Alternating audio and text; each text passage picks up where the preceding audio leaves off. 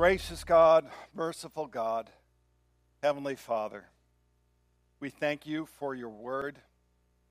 We thank you for the Holy Spirit, which uses your word to point us to Christ Jesus. Fill us this day with the love of Christ Jesus, all to your glory. And in Jesus' name we pray, amen. Well, for the last number of weeks, we have been working on a series called We Believe. And we spent 4 weeks regarding the resurrection. We believe in the resurrection. And that it's not just a past event, but it has a present effect in our lives. And it really lifts us up. And then last week, we believe in the ascension. And just as the resurrection has a present effect, so does the ascension have a present effect. And there was a lot of jubilation, actually, throughout that particular series. And it was pretty interesting. A number of people talked to me throughout that series and said they really felt the Spirit present here.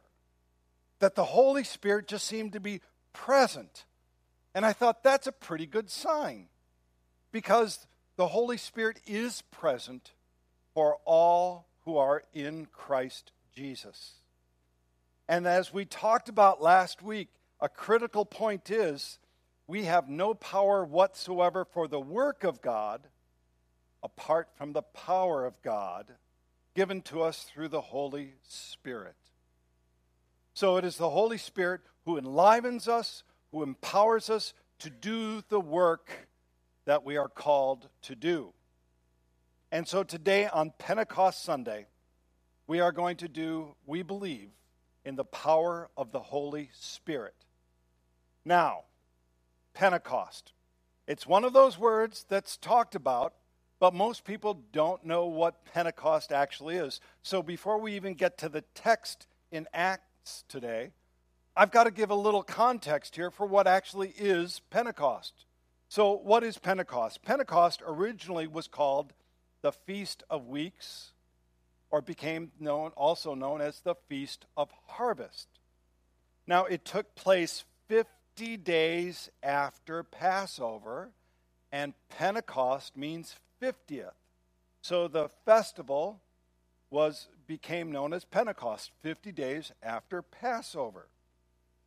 Now, it was also a harvest of barley, so it was the end of the barley harvest, and before just the beginning of the wheat harvest.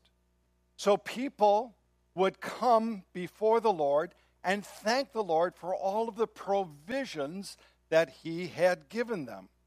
I mean, this was truly a wonderful festival in which you went up and thanked the Lord for giving you the food that you needed throughout the year. During this time, it was also the rabbinic tradition that the Mosaic law, and that sounds fancy, but it's not. It just means the law given to Moses, then given to the people, the Mosaic law. Rabbinic tradition said it was given 50 days after they began the Exodus. Okay, so you get the idea of what Pentecost is. Now, let me give you an idea of how it was celebrated. So when the temple was built in Jerusalem, you would have all the farmers at the bottom of the mount. Remember, Jerusalem was on the hill. And so early in the morning, you would have all the farmers with their grain offerings, and they were led by a flute player, and they would go up the mount. And they would sing as they would go up to Jerusalem. And they would sing certain psalms. Psalm 120 through 136, they're called Psalms of Ascent. Why are they called Psalms of Ascent? Because they were literally going up the mountain to the temple. And so it would start off as this wonderful festival. They would go up to the temple, and the climax was Psalm 136, and it was about praising of God. It says, who alone does great wonders, creating the earth, delivering people out of Egypt, conquering the promised land from which the farmers gathered their food. So it was this really wonderful particular ceremony. And then they would go into the temple, and they would have to offer the grain offering, the first fruit of the grain offering. So the best of the best, right? And they would go up to the priest, and they were supposed to recite part of Deuteronomy 26, verse 3. I'm going to read the whole thing.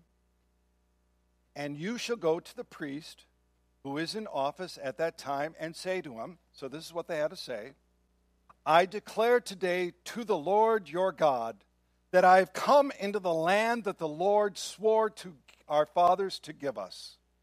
So they were supposed to go in there and recite this before the priest. I mean, it's a wonderful thing, right? Except they were supposed to recite it in Hebrew. This was a problem because you had people from all different sorts of lands coming up. And in Acts, our reading from Acts, there's like 15 different languages being spoken. And so they didn't know how to speak Hebrew. So they would go up to the priest originally, and the priest would say a little bit of Hebrew, and then they'd have to repeat it. And they'd have to go back and forth, back and forth. This was really awkward. Can you imagine if you had to come up to communion and recite something in Latin? Right? You would probably sit in your seats rather than coming up because it would be embarrassing. And I have enough trouble with English. You've heard me speak. I have enough trouble with English. To go up and speak in Latin or anything else would be really hard. So the embarrassment factor for people was great. So after a while, they just had the priest recite everything in Hebrew. But they didn't understand Hebrew. Do you get the problem here? So what they had here is they had many people were listening to God's word, but they couldn't understand it. Because they had no understanding, they did not actually confess before the Lord. I don't know what's going on. I'm just going to remain silent. So they really did not confess to the Lord. That's the context for Pentecost. And so you have to understand that because it makes it so much richer what happened on that day. Now let's go to Acts. And we're going to talk about the power of the Holy Spirit. Acts chapter 1, verses 1 through 3. When the day of Pentecost arrived, they were all together in one place. And suddenly there came from heaven a sound like a mighty rushing wind. And it filled the entire house where they were sitting. And divided tongues as of fire appeared to them and rested on each one of them. Now remember, Jesus had ascended. He is on his throne in heaven in glory, and he had promised them before they left that they would be baptized in the Holy Spirit not many days from now. And so the Holy Spirit comes upon them, and there were two big things: one, wind, and fire. So let's talk about wind and fire a little bit. Luke states that there was a sound as of a violent rushing wind. He does not say it was a hurricane and blew everything over. He says it was the sound of a big rushing wind. And this should give us no surprise if you know the power of the Holy Spirit. The Holy Spirit often moves as a wind, as the breath of life. As a matter of fact, it is the Spirit we talk about in the Nicene Creed, the Lord and giver of life. And the Holy Spirit brings those who are spiritually dead to be spiritually alive. Do you remember in Ezekiel, the valley of the dry bones? It was a vision that Ezekiel had, and it was a vision of the spiritual state of Israel. They were dead, dry bones. But God said this to Ezekiel. Then he said to me, prophesy to the breath. Prophesy, O Son of Man, and say to the breath, thus says the Lord, come from the four winds, O breath, and breathe on these slain that they may live. And it's the Holy Spirit who brings those who are spiritually dead to life. This is what Jesus was trying to help Nicodemus understand, saying that you must be born again. Jesus said, the wind blows where it wishes and you hear its sound, but you do not know where it comes from or where it goes. So it is with everyone who is born of the Spirit. The Spirit. That you are in faith in Christ Jesus, that you are born again, is because of the Holy Spirit working in you. And the Holy Spirit not only brings the spiritually dead to life, it makes those who are spiritually weak strong in their faith. So on Acts, they were in Christ already, but now the Holy Spirit was empowering them from weakness and hiding, because remember, they were in hiding, they were still afraid for their lives, to now a boldness of strength. And now the next word is fire.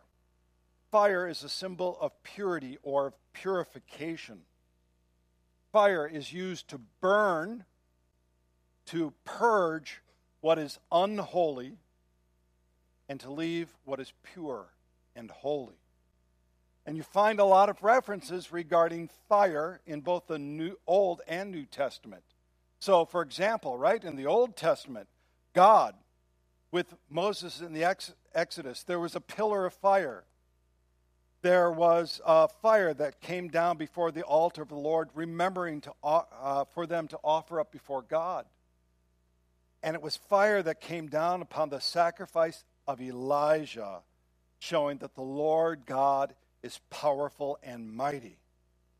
So here you have the Holy Spirit coming down as of flames of fire. It didn't say that it was actual fire, but as of flames of fire. And it is purifying and strengthening the disciples for witness. That's what the work of the Holy Spirit was doing that day, for witness. Jesus himself said that they would receive the power of the Holy Spirit and they will be my witnesses in Jerusalem and Judea and Samaria to the end of the earth. You see, the Holy Spirit did not come to make them celebrities, to make them like, whoa, super apostles. That was not why the Holy Spirit came. The Holy Spirit came upon them that day so that they could do the work of God. You see, there's so many people in so many churches who ask for the power of the Holy Spirit to their own glory. But that's not the true power of the Holy Spirit. You see, the manifestation and power of the Holy Spirit was not for man's glory. It's always for God's glory. It's always for God's glory. You know, Heidi and I were meeting with our financial advisor, and we do it once a year, kind of like the physical checkup, right? And he's a believer, and so he asked, well, how's the church doing? I said, it's great. It's been growing, it's been wonderful, and there's aliveness in the spirit here. And he said, you must feel really proud. And it's like every time somebody says that to me, it's like, no, I don't feel proud. I feel joyous. I feel jubilant. I am grateful. But I know it's not about me at all. The only reason we grow is because of the work of God, of the power of the Holy Spirit. That's to God's glory. So, what was the first miracle? There were several miracles that happened that day. The first miracle is this. The first miracle on the day of Pentecost was that the disciples were all filled and empowered by the Holy Spirit for witness. So let's talk about the witness of the Spirit. Verse 4 through 6. And they were all filled with the Holy Spirit and began to speak in other tongues as the Spirit gave them utterance. Now there were dwelling in Jerusalem Jews, devout men from every nation under heaven. And at this sound the multitude came together, And they were bewildered because each one was hearing them speak in his own language. So imagine you're in the crowd, and there's fishermen who are up there, and they're speaking in Aramaic, the language you understand. And you turn to talk to a guy and say, I can't believe that they're speaking in Aramaic. And he says, Aramaic? They're not speaking in Aramaic, they're speaking in Greek. Greek? No, Aramaic. And another guy says, oh, you're crazy. They're speaking in Egyptian. All of these different languages. There was a miracle that took place that they could understand. Remember now when the Israelites had to come before the priest, and the priest spoke Hebrew, and they couldn't understand the word of the Lord? Now they could understand what was being spoken. Now, some people thought that they were all drunk, but Peter says, we're not drunk. Look, it's 9 a.m. No one drinks. Well, maybe some drink that early, but we don't drink that early, right? No one was drunk. So what did the Holy Spirit do? The Holy Spirit gave them the ability to speak in languages for which they were not trained and they themselves did not know. And this is really clear from the reading, that they were speaking in very specific languages. At least 15 different languages were spoken. So, the gift of tongues is a language that is intelligible and intelligent so that others may come to faith. What does it say in Romans? Romans chapter 10. How will they call on him in whom they have not believed? And how are they to believe in him of whom they have never heard? And how are they to hear without some preaching? So faith comes from hearing, and hearing through the word of Christ. So they were speaking in an intelligible, intelligent language so that others may come to faith in Christ. Now you have to think about it. Put yourself in Peter's perspective, right? He's a fisherman. I'm pretty sure he never went to Toastmasters. You know, Toastmasters, we got to give a little speech that day. He was empowered by the Holy Spirit to speak the word of God and proclaim Christ Jesus. That's what happened that day. And I would encourage you to read his whole sermon. It is one of the most powerful sermons in the New Testament. So he actually begins, because he's actually Bible-based and Christ-centered just like we are. Well, we follow his example. How's that? We follow his example. So he starts with the Old Testament. Why did he start with the Old Testament? Because the New Testament hadn't been written yet. So he starts with the Old Testament, and he gives them context of what's happening that day. Kind of like what I did just describing Pentecost. So he starts with the Old Testament with Joel and the Psalms, and he ends with this quotation from Joel. And it shall come to pass that everyone who calls upon the name of the Lord shall be saved. So if you're hearing and seeing this miracle before you, you would want to know, well, who is the Lord? Well, who is the name of the Lord that I got to call on to be saved, right? And this is where Peter now speaks of Jesus. He says this, men of Israel, hear these words. Jesus of Nazareth, a man attested to you by God with mighty works and wonders and signs that God did through him in your midst, as you yourselves know. This Jesus, delivered up according to the definite plan and foreknowledge of God, you crucified and killed by the hands of lawless men. God raised him up, loosening the pangs of death, because it was not possible for him to be held by it. This was one rousing sermon, and it was convicting. Cut them to their heart. It says this in verse 37, now when they heard this, they were cut to the heart and said to Peter and the rest of the apostles, brothers, what shall we do?"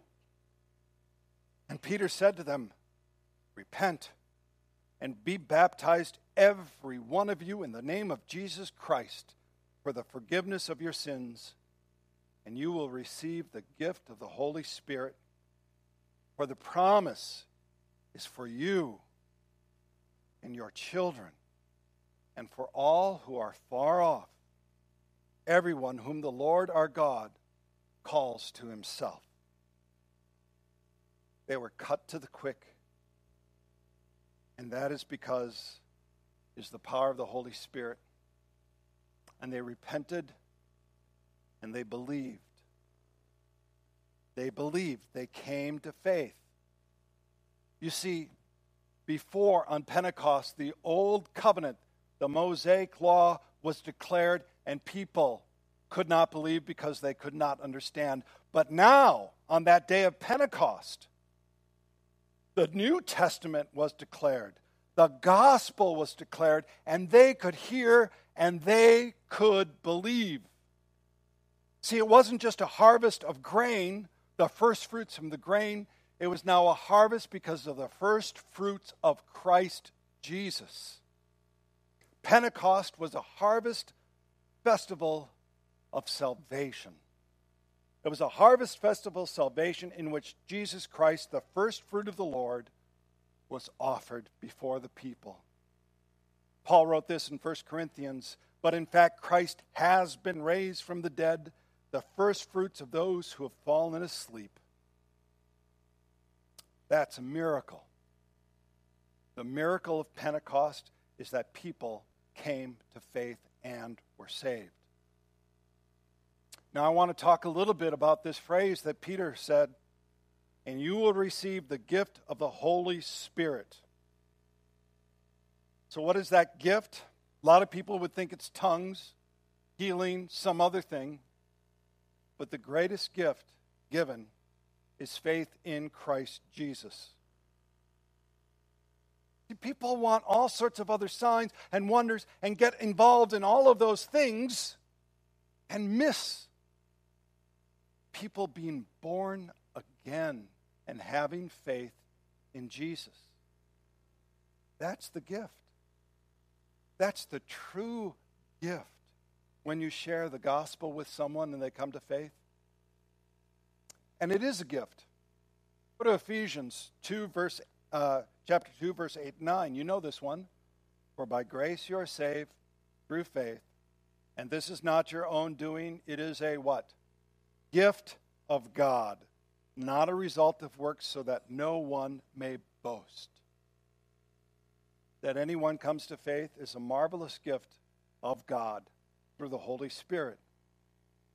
In the Luther Small Catechism, it states this: "I believe that by my own understanding or strength, I cannot believe in Jesus Christ, my Lord, or come to him, but instead, the Holy Spirit has called me through the gospel."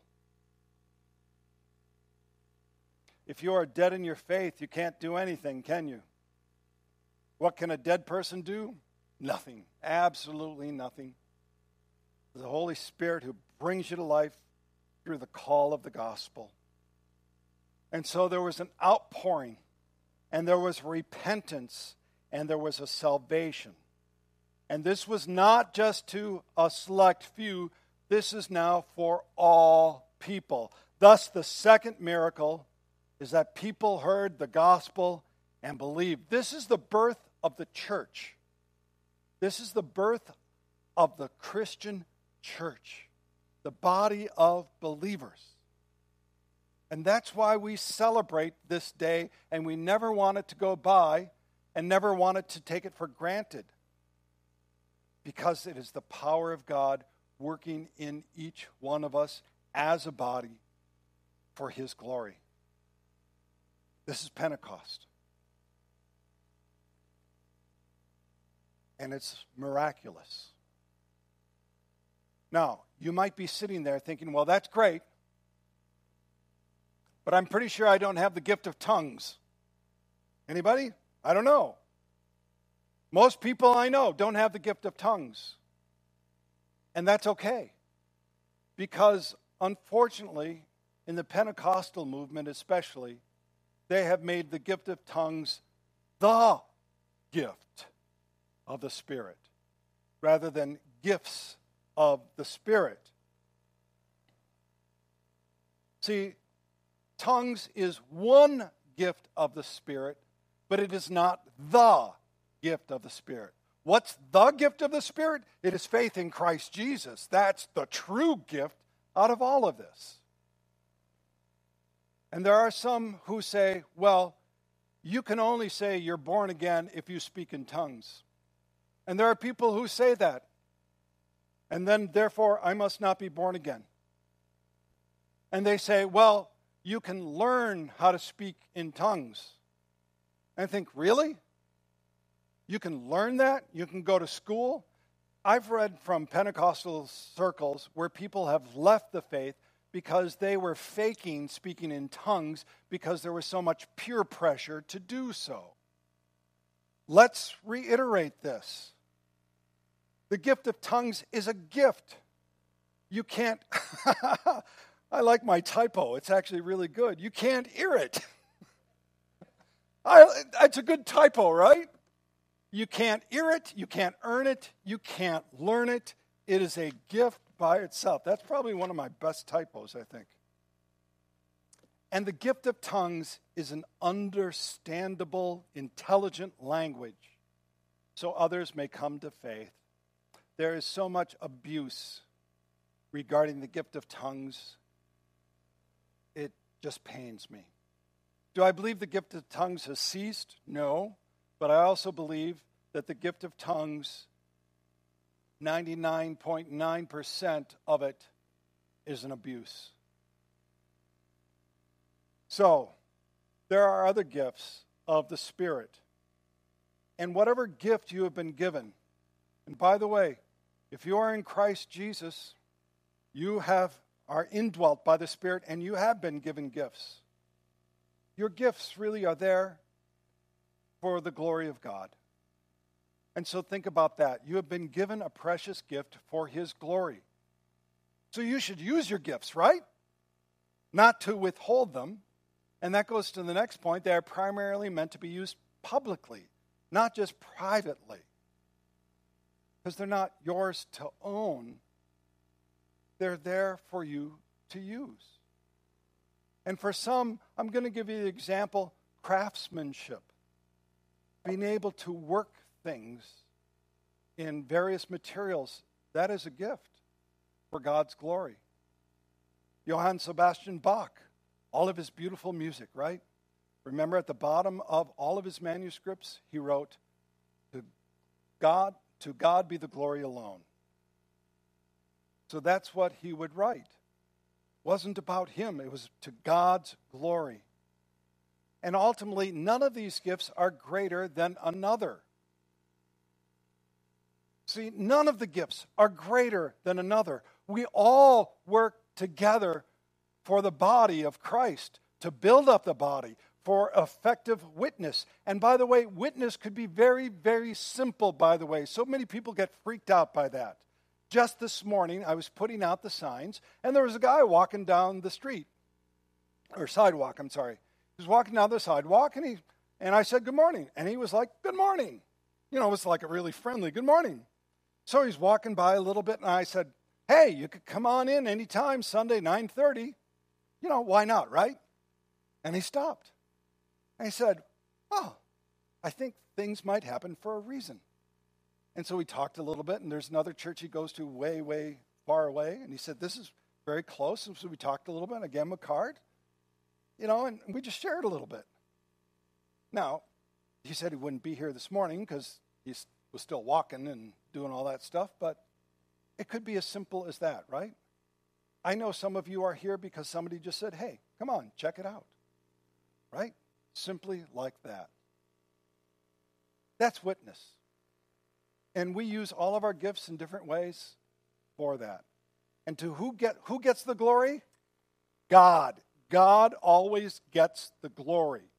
So on the day of Pentecost, we celebrate the power of the Holy Spirit working in our lives. working in your life. See, it's really easy to say, well, it's just the pastor who's empowered by the... No. It's all of us. All of us are given a gift of some sort. On that day of Pentecost, where they could not confess the Lord and be saved, now they could confess the Lord and be saved.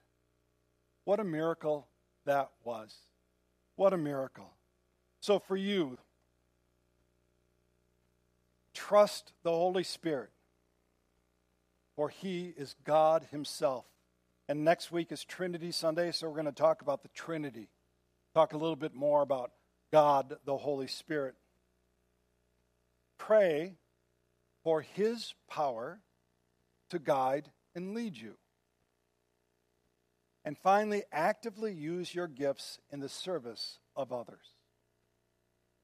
You can pray. Let's do that now. Gracious God, Heavenly Father, thank you so much for the outpouring of the Holy Spirit. Enliven us, empower us to do your work, to be your hands and feet, the hands and feet of Christ Jesus here. And not to our glory, but to your glory. And this we do pray in Jesus' name. Amen.